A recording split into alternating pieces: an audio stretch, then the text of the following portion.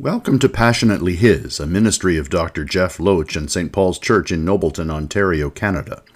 Coming up, we'll hear a message from God's Word. If you haven't already, please subscribe to the podcast and check us out on YouTube at the link in the description, where you'll find past services and messages that will inform your mind and form your walk with the Lord Jesus Christ.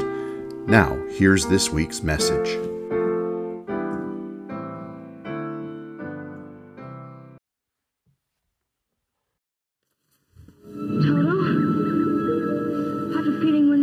Kansas anymore.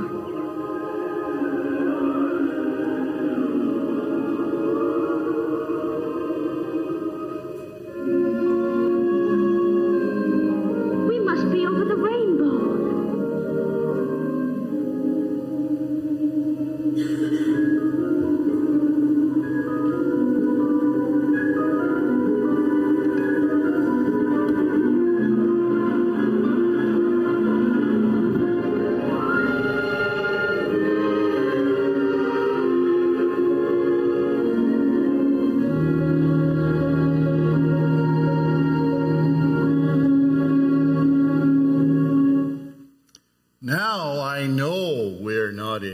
Kansas anymore, Toto, says Dorothy. The scriptwriter for The Wizard of Oz was neither a prophet nor the son of a prophet, I expect, but those words have never been more true than they are today. We're not in Kansas anymore could be the motto of the Christian church, even if they're in Kansas. Christians outside the global south are facing a more antagonistic culture in our time than we've ever seen since Christianity was tolerated by the Roman Empire in the early part of the 4th century. I mean, think about that. For almost 1,700 years, more than 1,600 years, the church has held a place of prominence in society, a favored position. And we have seen that erode in our lifetime. This means that what we've been doing as the church, whether for survival or for growth, doesn't work anymore because the rules have changed.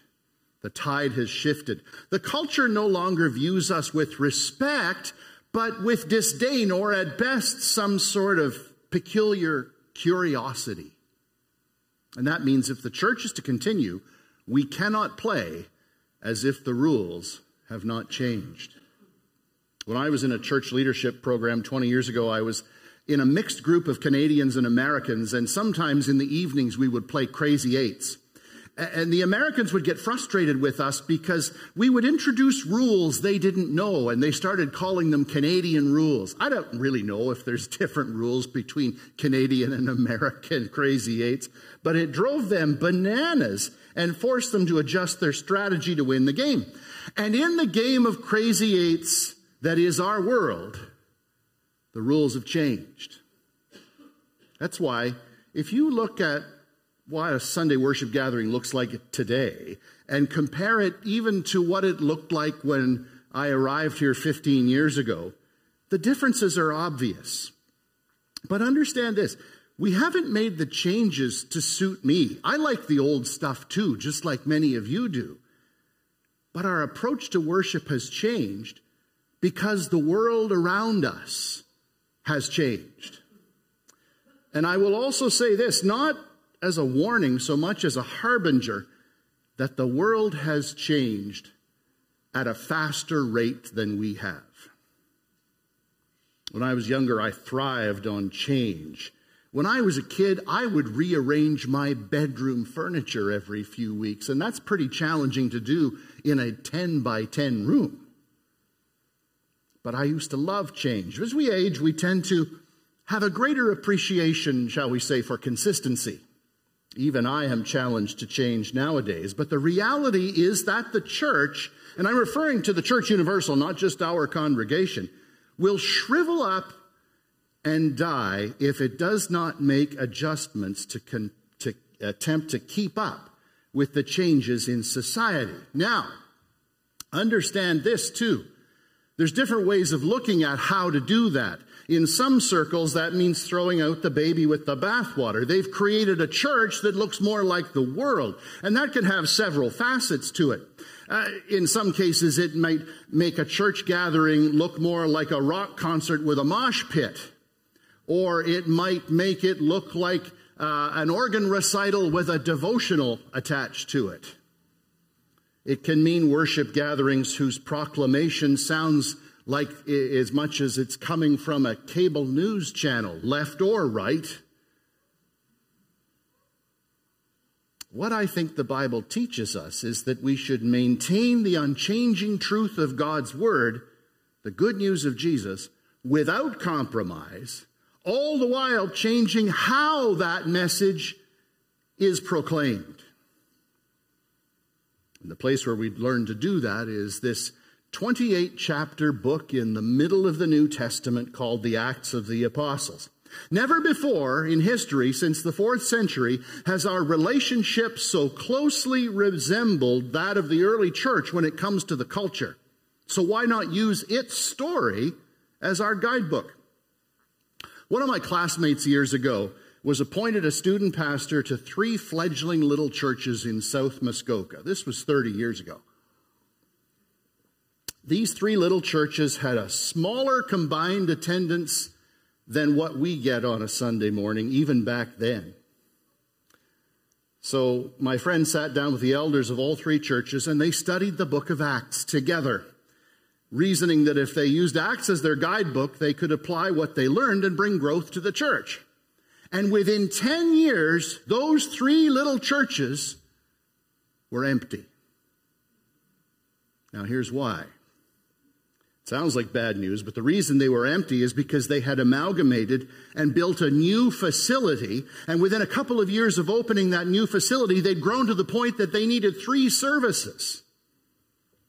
Today, that church has multiple services across 2 campuses in 2 communities, and it continues to register growth every year, even in the swirl of cultural change that seems impossible to keep up with. And it all started because they spent time together studying the book of Acts, and they were brave enough to implement what they learned. I can't promise we will have the same results as a result of studying the book of Acts together, but I can promise you this: we will be better equipped to face the culture no matter what it might throw at us. In the original language of the New Testament, the book is simply called praxis. Acts, practices, if you will. And since the 2nd century, it's been often called the Acts of the Apostles. Many people think it should be called the Acts of the Holy Spirit because in reality, you couldn't do it without the Holy Spirit, whom we will see in chapter 2 make his appearance. But I like how J.B. Phillips translated it in his paraphrase that he did in the 1960s. He called it the young church in action. I like that. In the earliest days of the church following the ascension of Jesus, people of the way, people of Jesus, were a slim minority in society. Christians were viewed as weird. They were viewed as worshipers of multiple gods by the Jews, seen as treasonous by the Romans. But the early church knew it had a mission, and it had to do whatever it took to accomplish that mission. But the early church also knew from the apostles' teaching that they could not do this alone. They needed the Holy Spirit. And happily, that was Jesus' parting gift to the church. As he ascended, he promised the Holy Spirit, and 10 days later, that's what they got. First couple of chapters chronicle the laying of the foundation of their mission and power as the church went out into the world to proclaim the amazing love of God the Father, the grace and joy of the Lord Jesus Christ, all in the power of the Holy Spirit. So let's get started on this little adventure. This is Acts chapter 1, verses 1 to 11. In my first book, I told you, Theophilus, about everything Jesus began to do and teach until the day he was taken up to heaven, after giving his chosen apostles further instructions through the Holy Spirit. Now, let's clear a few things up. First, the book was written by Luke. Luke, the writer of the third gospel. And we know this because of this reference to this dude named Theophilus. When Irma read the prologue of the Gospel of Luke, the first few verses of the first chapter of that Gospel, Luke refers to Theophilus, and some say this is a group of Christians because the word literally means loved by God or even lover of God, perhaps referring to Christians generally. But when in Luke chapter 1 he refers to him as most excellent Theophilus, I can think of sort of a Bill and Ted theme for that, most excellent Theophilus. But he's certainly referring to an individual. So this must have been a strong Christian, strong believer in the first century. Also, as I mentioned, Acts is the second volume of the third gospel. Luke sees Acts as a continuation of his story from the early church. Luke himself was a physician and an historian, so he was somebody who liked to get things correct. And just as the Gospel of Luke ends with an account of the ascension, so the book of Acts begins with an account of the ascension, and he picks it up here in chapter 1. He says that in the first book, his gospel, he wrote about everything Jesus began to do and teach. It was the foundation for what would take place in the book of Acts, that the church would continue the work. Luke says that Jesus did his ministry and gave his teaching, and before he ascended, he gave them further instructions, marching orders through the Holy Spirit. Okay, verse 3. During the 40 days after he suffered and died, he appeared to the apostles from time to time, and he proved to them in many ways that he was actually alive. And he talked to them about the kingdom of God. That reference to 40 days is why Ascension Day is always celebrated on a Thursday. 40 days after Easter, 40 days after a Sunday is always going to fall on a Thursday. And it marked the day of Ascension. And in those 40 days, Jesus appeared to the apostles many times with convincing proofs that he was alive, and he talked with them about the kingdom of God. Now, kingdom of God is a term we throw around a lot. But what does it actually mean? Well, the kingdom of God could also be called the reign of God. It is the proclamation of good news and salvation through Jesus' death and resurrection. And it is that which Jesus will come to fulfill at his second coming. And in the meantime, bringing the kingdom of God to bear becomes the job of the church, both the church about whom Luke wrote in Acts and the church that has followed since the ink dried on the last words of chapter 28. Verse 4. This is kind of peculiar. Once, when he was eating with them, do you ever think about the fact that the risen Lord Jesus didn't need to eat? But he did. It was like just another way of proving that he was truly alive. So once when he was eating with them, he commanded them, "Do not leave Jerusalem until the Father sends you the gift he promised, as I told you before. John baptized with water, but in just a few days you will be baptized with the Holy Spirit." So Jesus knew that at his ascension, his disciples might do just what they did after the crucifixion. They kind of shrug their shoulders and say, well, it's been a ride, and they go back to doing what they were doing before. He wants to make sure that doesn't happen, so he commissions them and gives them the Holy Spirit to make sure that they carry on this mission. Stay in Jerusalem. Holy Spirit will come and baptize them. Now, there's different ways of looking at this concept, but the word baptism literally means to dip or to immerse. And in this case, I think it could allude to a sense of being overwhelmed, being immersed in the work of the Holy Spirit. So they would be immersed in the work of the kingdom when the Holy Spirit came upon them. And we'll read more about that in chapter 2. But first, Jesus must ascend. But before that, he has a word for his disciples before he goes in verse 6. So when the apostles were with Jesus, they kept asking him, "Lord, has the time come for you to free Israel and restore our kingdom?" If you could ever picture Jesus having a massive eye roll, this would be the time. Like he's been teaching them for 3 years about the kingdom, about what it really is, and they're still focused on the politics, on the land, on the territory. John Calvin said of this verse that there are as many errors in this question as there are words. The disciples were thinking about the need to witness the immediate triumph of the nation of Israel over the Romans. It was politics, it was territory, it was national. Jesus had a much broader picture of the kingdom. So he corrects them in verse 7.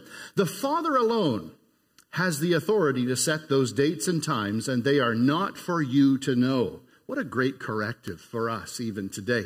Because, maybe you've heard there's a war going on in Israel right now.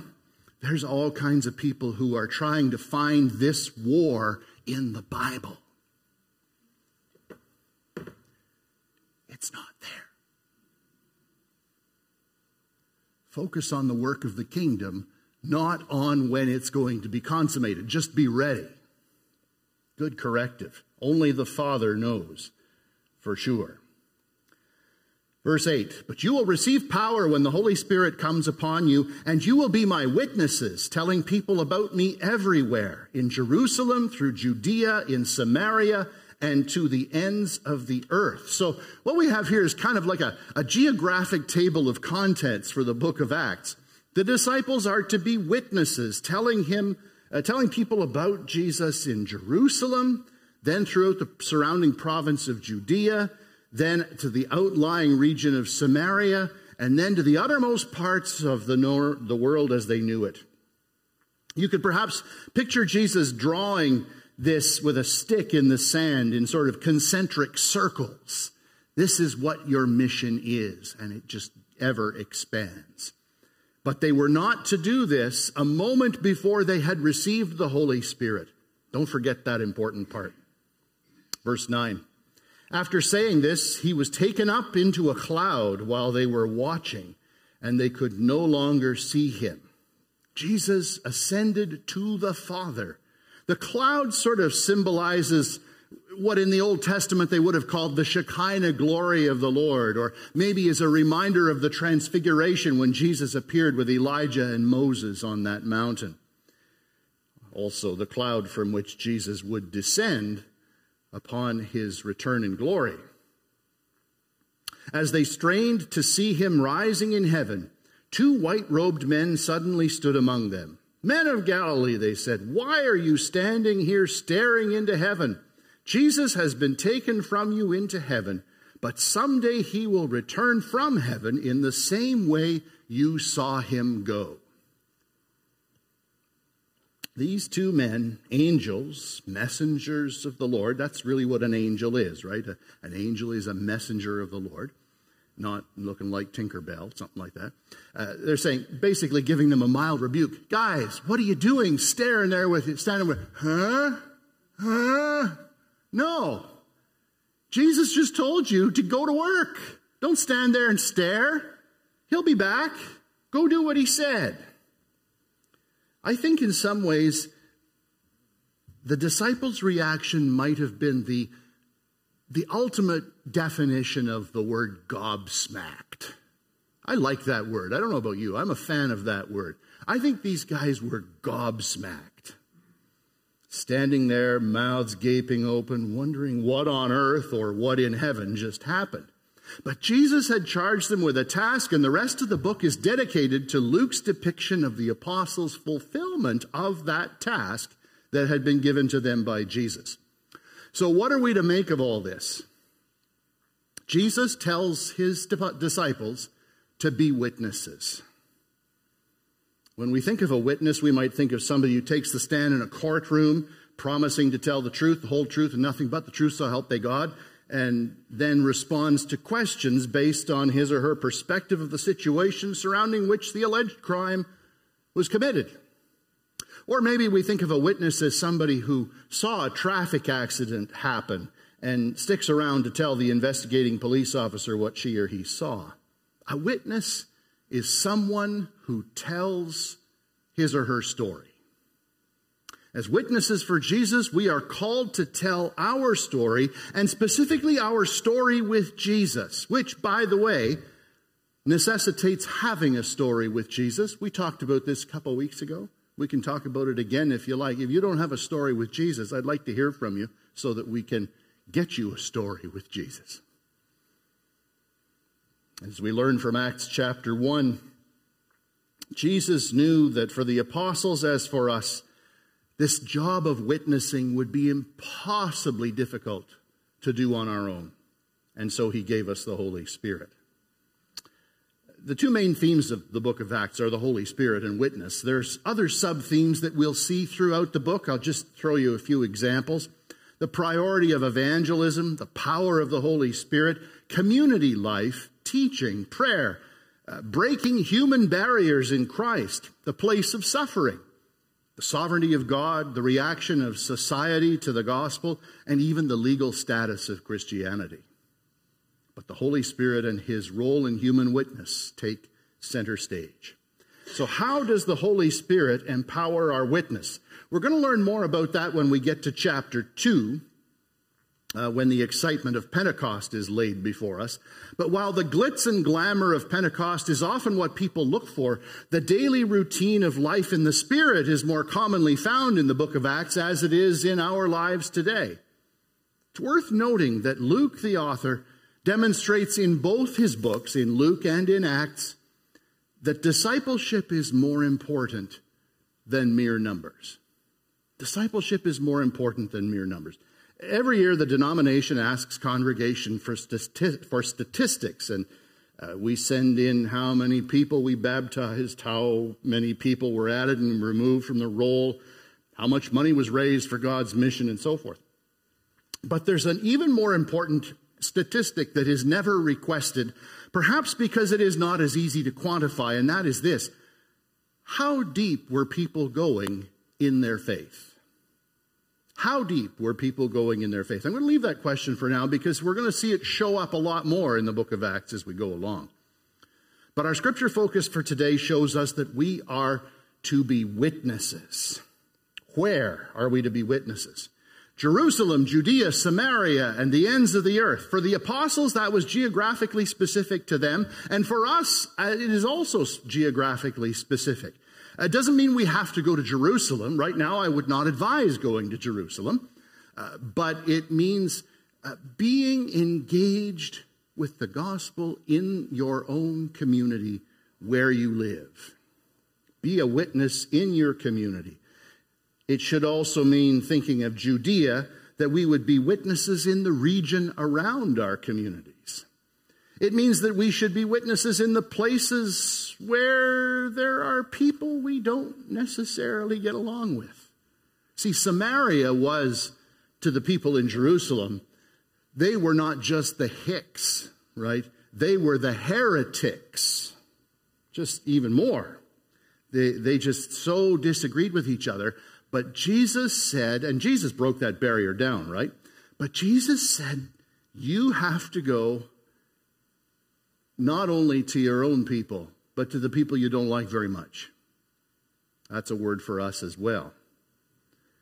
And then, of course, we must go to be witnesses wherever we go in the world. And that process, in that process, we should trust the sovereignty of God, knowing that even Jesus submitted to the Father when it came to the ultimate establishment of his kingdom. And we need to know that we are not fully equipped to witness without the power of the Holy Spirit. We are not fully equipped until we have the Holy Spirit.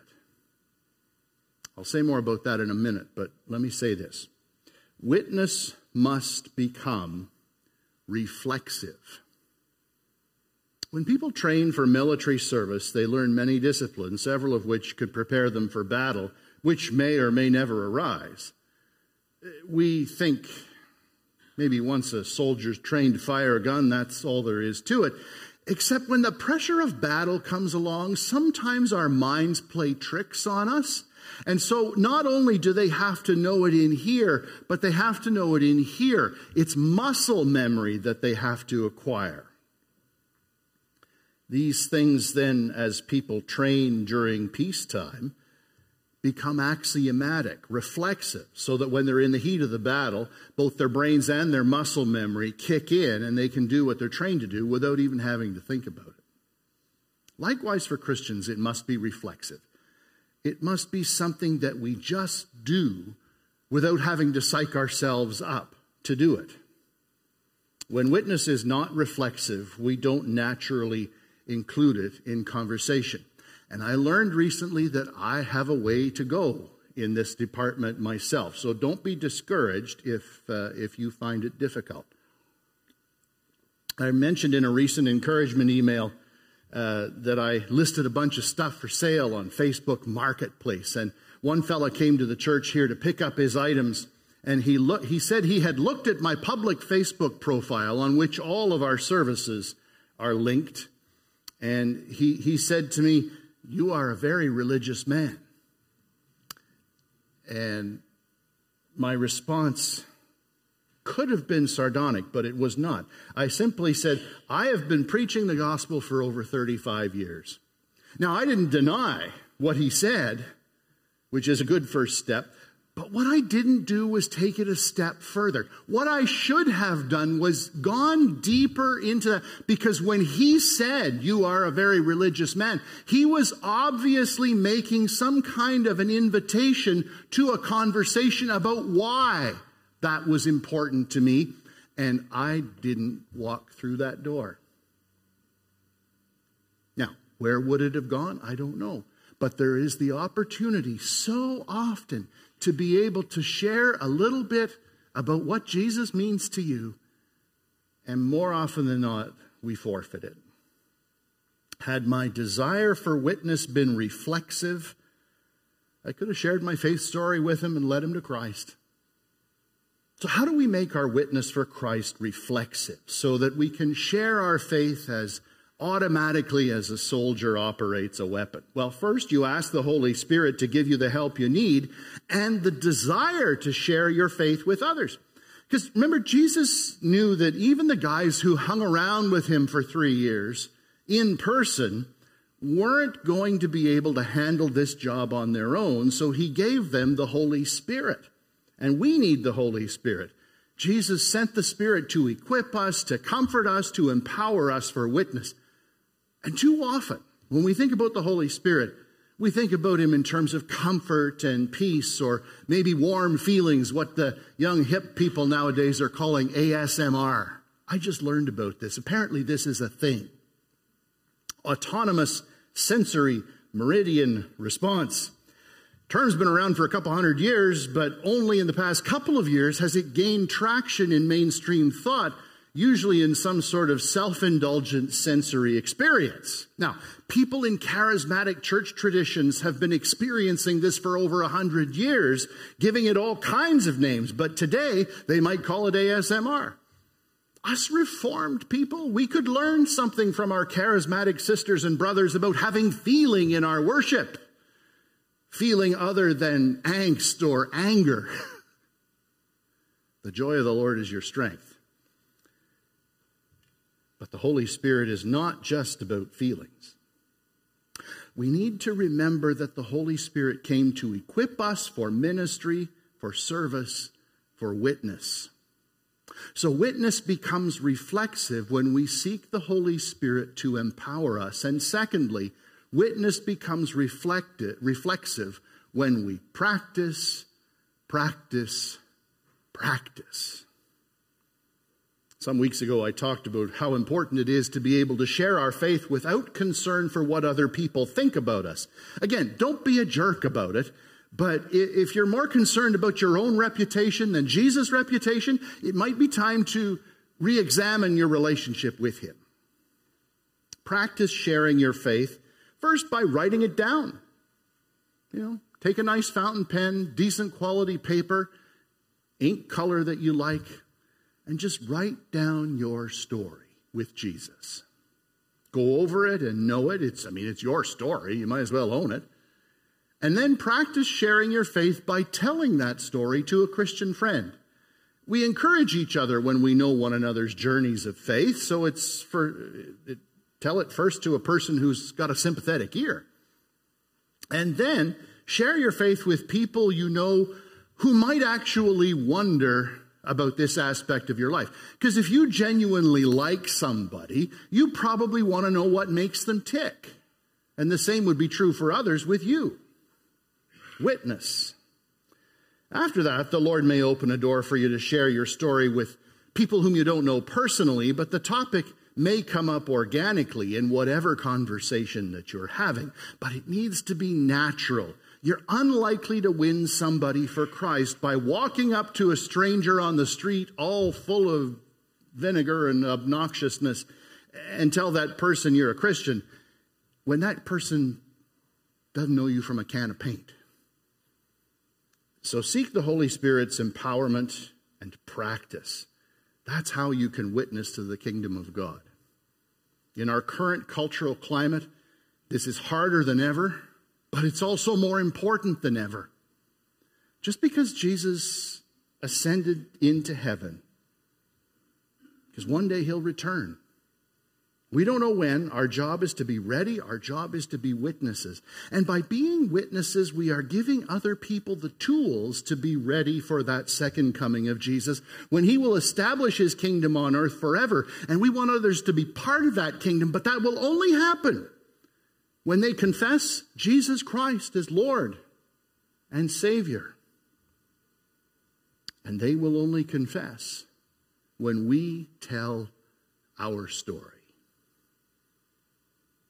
We're not in Kansas anymore.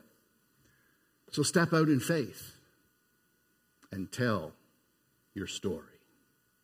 Witness. Let's pray. Father, thank you for Jesus, who has saved us by his grace through his death and resurrection. And thank you for your Holy Spirit, who empowers us to tell the story of how Jesus' death and resurrection have saved us from sin, so that others will experience his grace in their own lives. It's not easy. It's even a little scary, we admit. So pour out your Holy Spirit upon us, that we will have the guts to witness to your kingdom and the radical difference you have made in our lives. We ask this through Jesus Christ our Lord. Amen. If you've been challenged to step out in faith and witness today, then start maybe by telling me your story. I'd love to hear it. I'd love to pray with you. So speak to me after, or use the connection card at stpaulsnobleton.ca/connect, and it will be good to be in touch together. It's a different world, and we need to be ready to testify to what Jesus has done for us and can do for others. Thanks for listening.